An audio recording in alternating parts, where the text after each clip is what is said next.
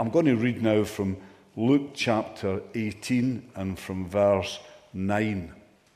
To some who were confident of their own righteousness and looked down on everybody else, Jesus told this parable. 2 men went up to the temple to pray, one a Pharisee and the other a tax collector. The Pharisee stood up and prayed about himself, God, I thank you that I am not like other men, robbers, evildoers, adulterers, or even like this tax collector. I fast twice a week and give 1/10 of all I get. But the tax collector stood at a distance. He would not even look up to heaven, but beat his breast and said, God, have mercy on me, a sinner.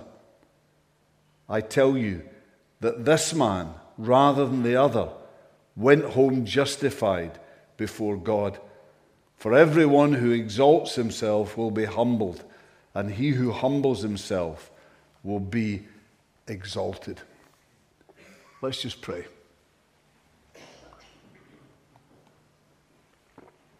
Father, we want to thank you for this parable that takes us right to the very heart of the gospel and opens and explores our own hearts. Lord, speak directly to us today through your word. In Jesus' name, amen. I want to begin this morning by sharing with you a story told by Christabel Bielenberg. And this is a lady who, while studying music in Germany in the early 1930s, met and married a young German lawyer, Peter Bielenberg. She took German citizenship when they married in 1934, but both of them grew increasingly opposed to Nazism, and in 1944, her husband was arrested and taken to the infamous Ravensbrück concentration camp. Despite the threat to her own personal safety, she visited her husband regularly there, and amazingly, after a meeting with an SS Sturmbannführer, she managed to secure her husband's release. Not many people walked out of Ravensbrück, but she was a forceful woman, I'm told. But immediately he went into hiding, and after the war, they built an incredible life together. But the story I want to share relates to one incident that took place on one of her train journeys to Ravensbrück. And she found herself sitting beside or opposite an SS officer. In her words, after some time, he started talking as if I was in the confessional. He talked of how his father had been killed by the Russians. And he had just one thought from that moment in his mind: to take revenge for his father's death. He decided to join the German army, and as he was tall, blonde, and Aryan-looking, he was recruited to the SS, to the Einsatz Kommando, and these were extermination groups working in German-occupied territory. And he said, do you realize what they did? It was not fighting the war, it was murdering Jews. We used to stand them in a small circle around the machine guns. One day, before the shooting, I can remember a little boy stepped forward and said to me, do I stand straight enough, Uncle? And once an old man, a rabbi, a priest, he stepped forward, looked at us with all our guns and said, God is watching what you do. Before he turned around again, they shot him. The look he gave us will never leave me. I resigned then and joined the military SS, a fighting troop. Finally, he said, you see, Frau, I have to die, and I can't die. All the ones with hopes, with photographs in their pockets, they are killed, and I am not. I have been on several fronts, and I'm now heading for the Russian front. And I hope to die. I hope for my death. Now, there's so much that's tragic about that story. But do you know what I think is most tragic about it? that this SS officer, who despised himself with good reason, this man who felt himself to be without any hope, that in that moment, in that railway carriage, he was, I believe, perhaps as close as a man can get to God without actually knowing God. How do I say that? How can I say that? Does what I've just said there perhaps provoke you to feel shocked, surprised, even outraged? Well, let's try and answer those questions and also explore what might perhaps lead you to that response by looking here in Luke at this parable of the Pharisee and the tax collector. And let's begin by looking at two very different kinds of people. Two different kinds of people. For there are two different people portrayed for us here. One, this tax collector, I would describe as someone who's needy but knows it. Needy but knows it. Now, in order to understand this, let me explain or maybe perhaps remind you of something. And that is that the first century Jewish tax collector was not the pillar of society, of respectability, that by and large, jokes apart, I won't tell any this time, today's members of the Inland Revenue are maybe seen to be.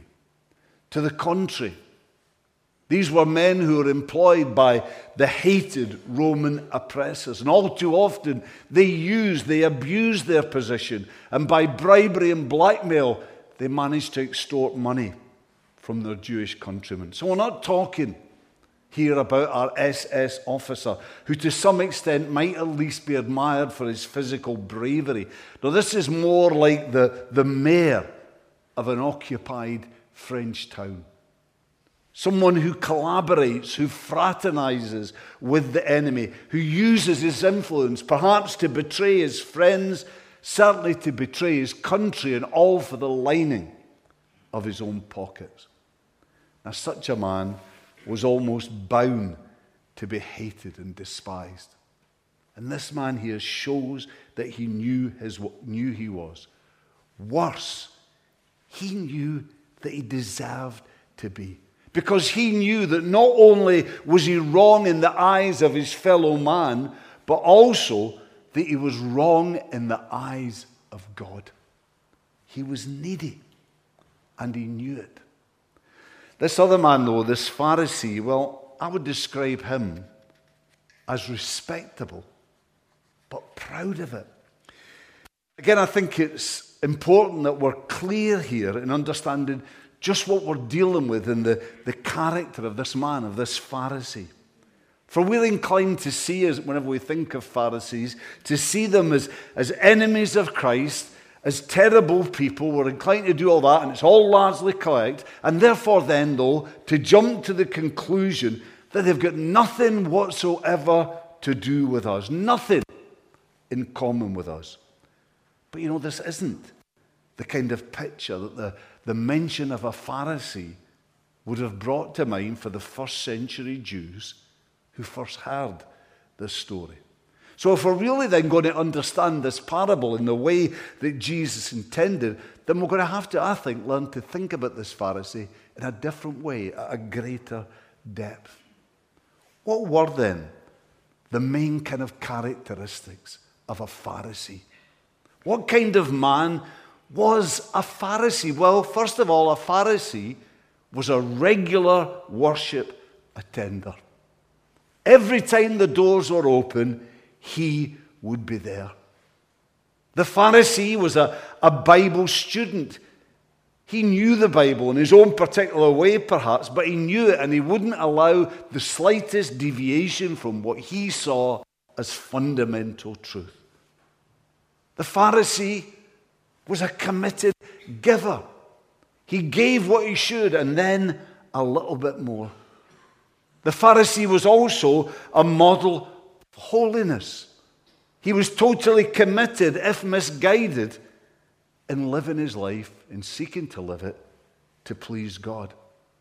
Finally, he would also be regular in prayer, as is evidence here. He'd be regular in his personal devotions, eager to pray at any prayer meeting. So putting all of this together, can you guess where the Pharisee would feel most at home in our day? Within the ranks of evangelical Christianity. A man like this, in many respects, could quite happily be a Baptist church member, deacon, elder, even a pastor, preaching from this pulpit. Now, let me further qualify this to just stop you jumping to the wrong conclusion. I'm not saying that every evangelical Christian is a Pharisee. To the contrary, the vast majority of evangelicals are about as far from a Pharisee as you could possibly imagine. But what I am saying, though, is that I believe it is possible to have a front of Christianity and yet to have the spirit of the Pharisee living within your heart. Do you want to know when that happens? Do you want to know? It happens whenever we forget, like the next man or woman, like every man or woman, we are needy sinners in need of God's grace and forgiveness. It happens when we maybe acknowledge that in our minds, but when we've actually lost the reality of it in our hearts. When we begin to think or even to secretly imagine that there's just that little bit of something about us. Be it our goodness, be it our practice of our faith, our respectability, something about us that makes us better, that lifts us just a little bit above the level of the ordinary man or woman. And do you know something? People sense when this is the case. They know instinctively when this is going on, that what's maybe dressed up as care is actually condescension. This what's suggested to be spirituality is actually nothing other than a sense of superiority and the preening of spiritual pride. Two very different people then. But here we also find two very different prayers as well. And of course, that's not unexpected from two such different characters.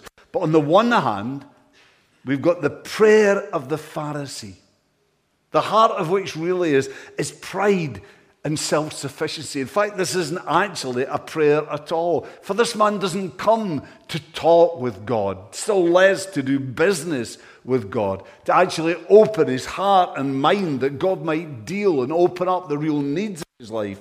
Rather, all he's come to do is he's come to tell God, and maybe more importantly, anyone else who might happen to be listening, to tell them what an absolutely marvelous individual, outstanding spiritual specimen he is.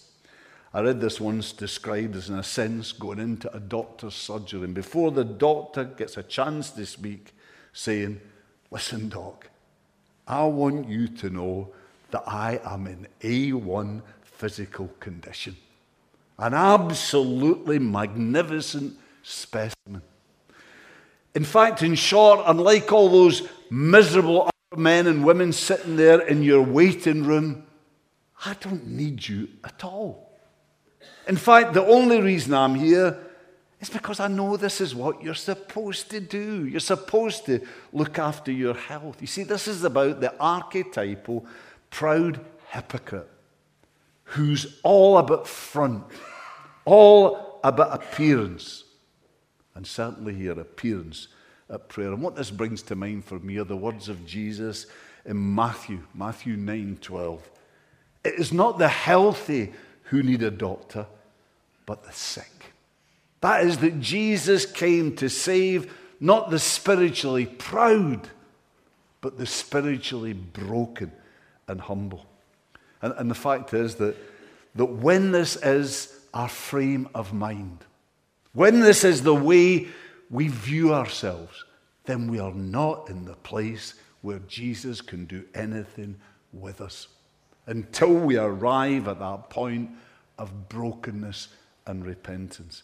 And I have to say, I do, that there have been times in my Christian experience when I have heard prayers that have seemed to be perilously close to the prayer of this Pharisee. When you've maybe sensed that someone's prayers aren't an expression of a real heart-to-heart communication with God, but have seemed to be more about a desire to impress both God and man.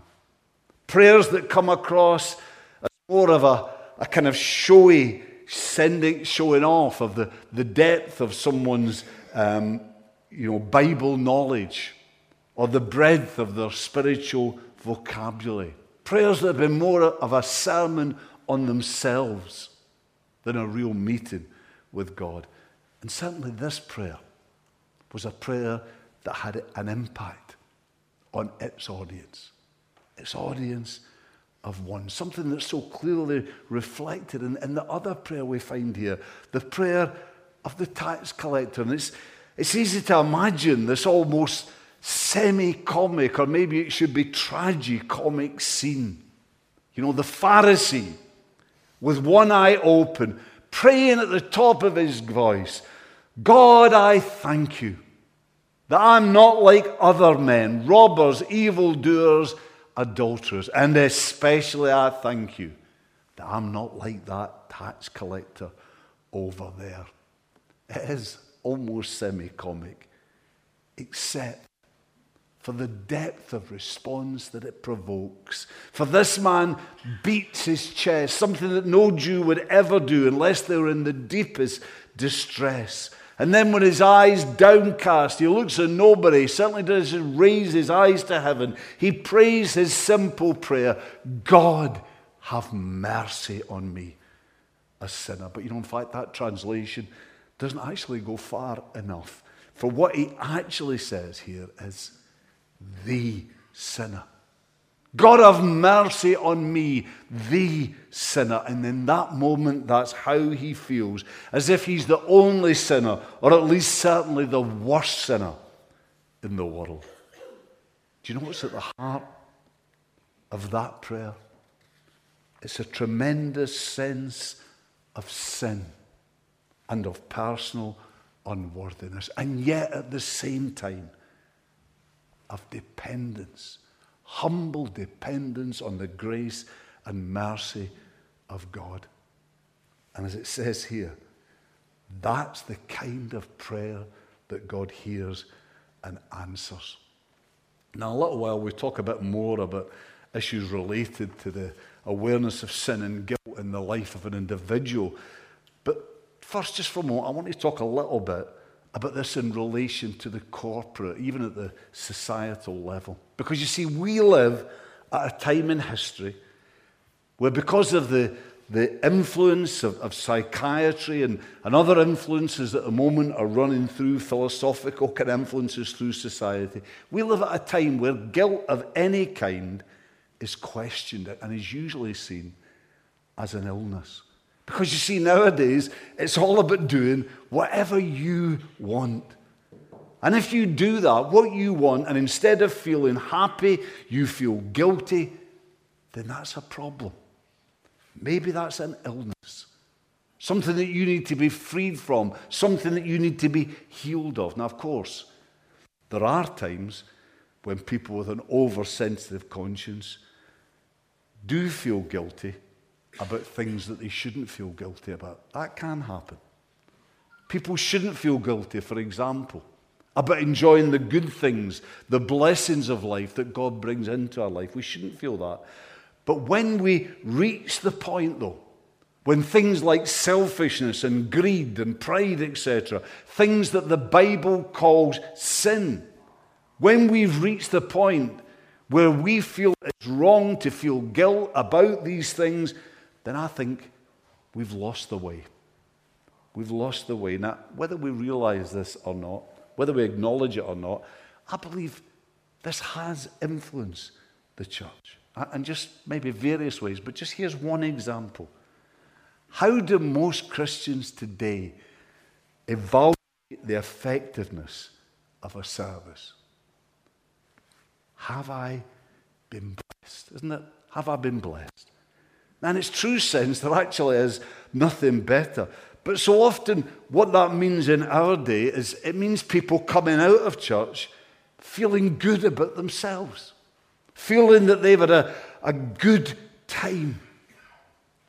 But if we actually realize, though, what worship really is, that is a meeting with a loving yes, yes, but also with an awesome and holy God, then it does worry me how seldom we hear today of individuals, of congregations even, coming under a sense of conviction, being broken by their sinfulness, being brought to their knees in repentance, before then moving on into true blessing. There are lots of good things about Christianity in the church today, but I think there's an impoverishment here and in other areas that still should concern us. Before we move on, let me just share with you some comments by Roy Clements on this prayer. This is what he says. Think about it. 2 men went up to the temple to pray. A self-evidently laudable ambition, you would have thought.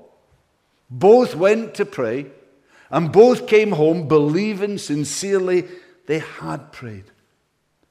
Yet, while one of them truly did have dealings with God in his devotions that day, the other, in spite of his avowed good intentions, was conducting a soliloquy, speaking only to himself all the time he was in the temple. So, Jesus says, it's possible to come to the house of prayer thinking that you want to meet with God, to leave the house of prayer thinking that you have done so, and all the time to be self-deceived. What a disturbing challenge to the reality of our own spiritual experience that must be. We've looked at 2 different kinds of people, at 2 different kinds of prayer. Let's look finally at 2 different kinds of righteousness.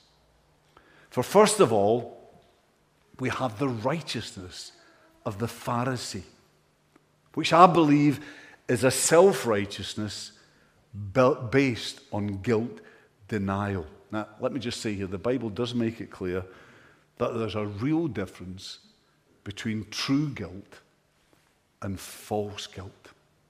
There is.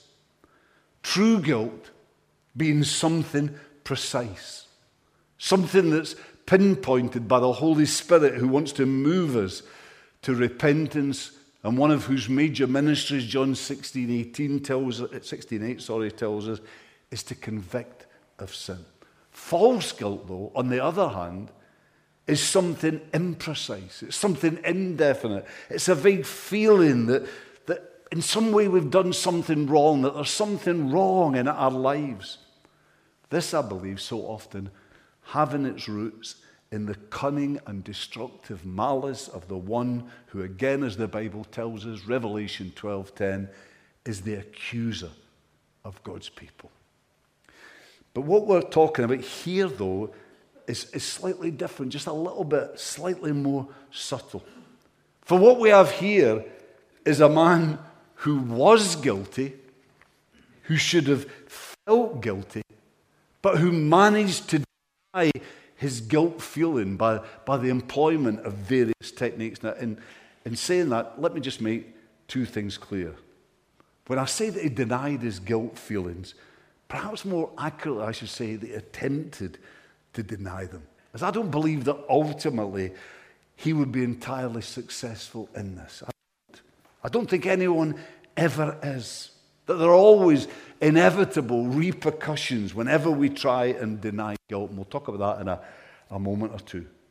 Also, let me make this clear, that when I say that he used various techniques to deny his guilt, I'm not saying that this was necessarily something that was thought out and planned. I'm not saying that because, you see, it's part of our natural instinct. It's part of who we are as fallen men and women to try and deny our guilt. Whenever we can, whatever way we can, we'll do anything. There were 3 ways, though, I think, that this man tried to deny his guilt. First, he concentrated on negative obedience. Notice here, comforting himself with the sins he hadn't committed, like robbery and adultery, but all, of course, acting as a convenient smokescreen behind which he could hide the many sins he had committed. Second, he majored on legalistic obedience, piling up all the unnecessary things that he didn't really have to do. He didn't, for instance, he talks of fasting twice a week when Moses said once a year was enough. And the Pharisees were famous for meticulously tithing every single thing they owned, even down to the little herbs in their herb garden, when the law actually only asked for a tithe of their main crop or their main income.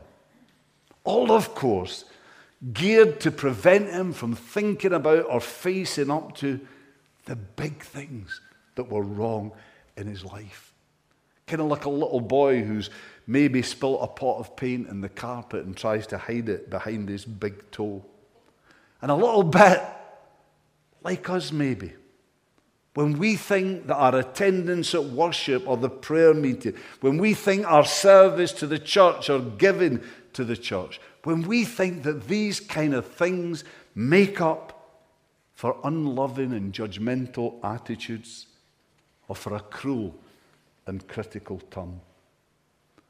Third, this man majored on comparative obedience. God, I thank you that I am not like other men. Isn't that the classic? Lord, I may be bad, but I'm not as bad as him. That's the attitude that Jesus spoke of elsewhere, isn't it, in Matthew's gospel? That attitude that loves to point out the speck in someone else's eye so that we can avoid facing up to the log in our own eye. It's so easy to fall into this trap. For instance, I read about the story of a Sunday school teacher who taught this very parable to his class. And to finish, he summed up with what he thought was the obvious lesson. Let's thank God, children, that we are not like that proud Pharisee. Oh, yes. So this man's righteousness then was a self-righteousness based on guilt denial. Now, what I now want to suggest to you is that it's these plus various other guilt-denying techniques in our guilt-denying age. It's things like this that I believe actually lie at the root of many, not all certainly, but of many personal and pastoral problems that we find today among God's people. You know, people have a problem with low self-esteem, low self-image. They've got inferiority complexes. And they maybe go on and they say, I've got no assurance of no salvation, no hunger for God's word, no joy in worship, no desire to witness. What I believe so often is the root problem of all of this is that people have actually got sin in their lives. They feel guilty about that sin.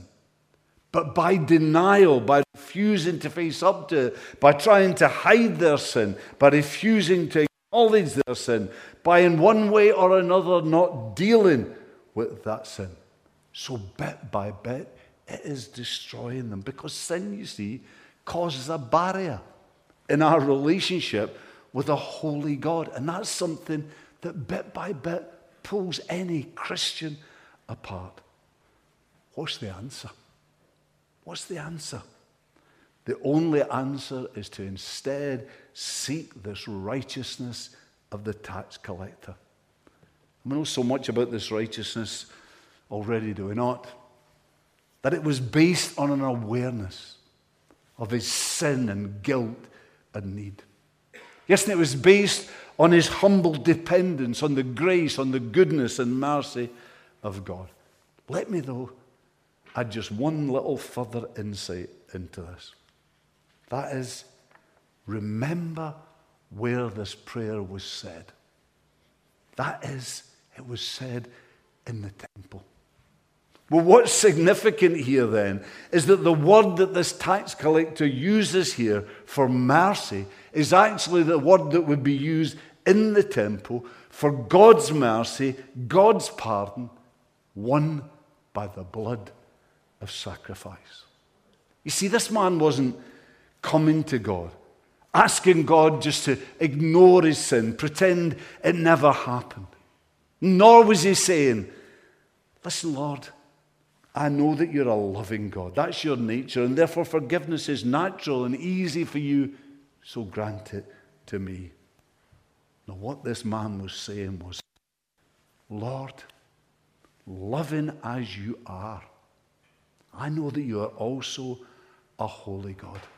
And so therefore I know that my sin is something ugly and terrible in your sight. And it makes me ugly. It makes me unacceptable to you. But Father, I thank you that you have provided a way with dealing with my sin and guilt and shame. Yes, I thank you for that costly blood of sacrifice that pays for my sin, that atones for my wrong, that cleanses me, and it makes me acceptable to you, my holy God. You see, this man didn't look to his own righteousness to win him acceptance of God. He didn't expect or he didn't want to walk into heaven with his head held high. No, rather broken and needy, he looked to the altar of sacrifice. And so it was to him that the doors of heaven were thrown open wide. And you see, that's why I said that SS officer was close to God. For undeniably terrible the things that he did were, yet in his brokenness, in that he'd come to an end himself. In this, he was at that place where God can work. All he had to do was turn and look at the altar of sacrifice. Turn and look at the ultimate sacrifice.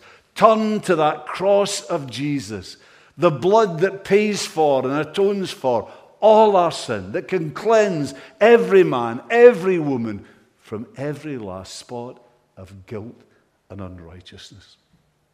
So what I want to say to you now then is that if for whatever reason you feel that you're in that same place, if there's sin and guilt in your heart that haunts you and makes your life empty and miserable and hopeless, then in the same way I say to you, look to the altar of sacrifice. Look to the cross of Christ. Trust in the blood of Christ. Because then life can begin for you again. 1 John 1 verse 9, says, if we confess our sin, he is faithful and just and will forgive us all our sin and cleanse us from all unrighteousness. There's new life. There's a new beginning. There's new hope for all who look to Jesus. Let's look to him now. Let's turn to him now in prayer. Let's come to God. Father, we just want to thank you for that amazing sacrifice of Jesus. That sacrifice that washes all our sin away. Father, help us today not to trust in any way in our own righteousness, but simply to look to Jesus. This we pray in Jesus' name. Amen.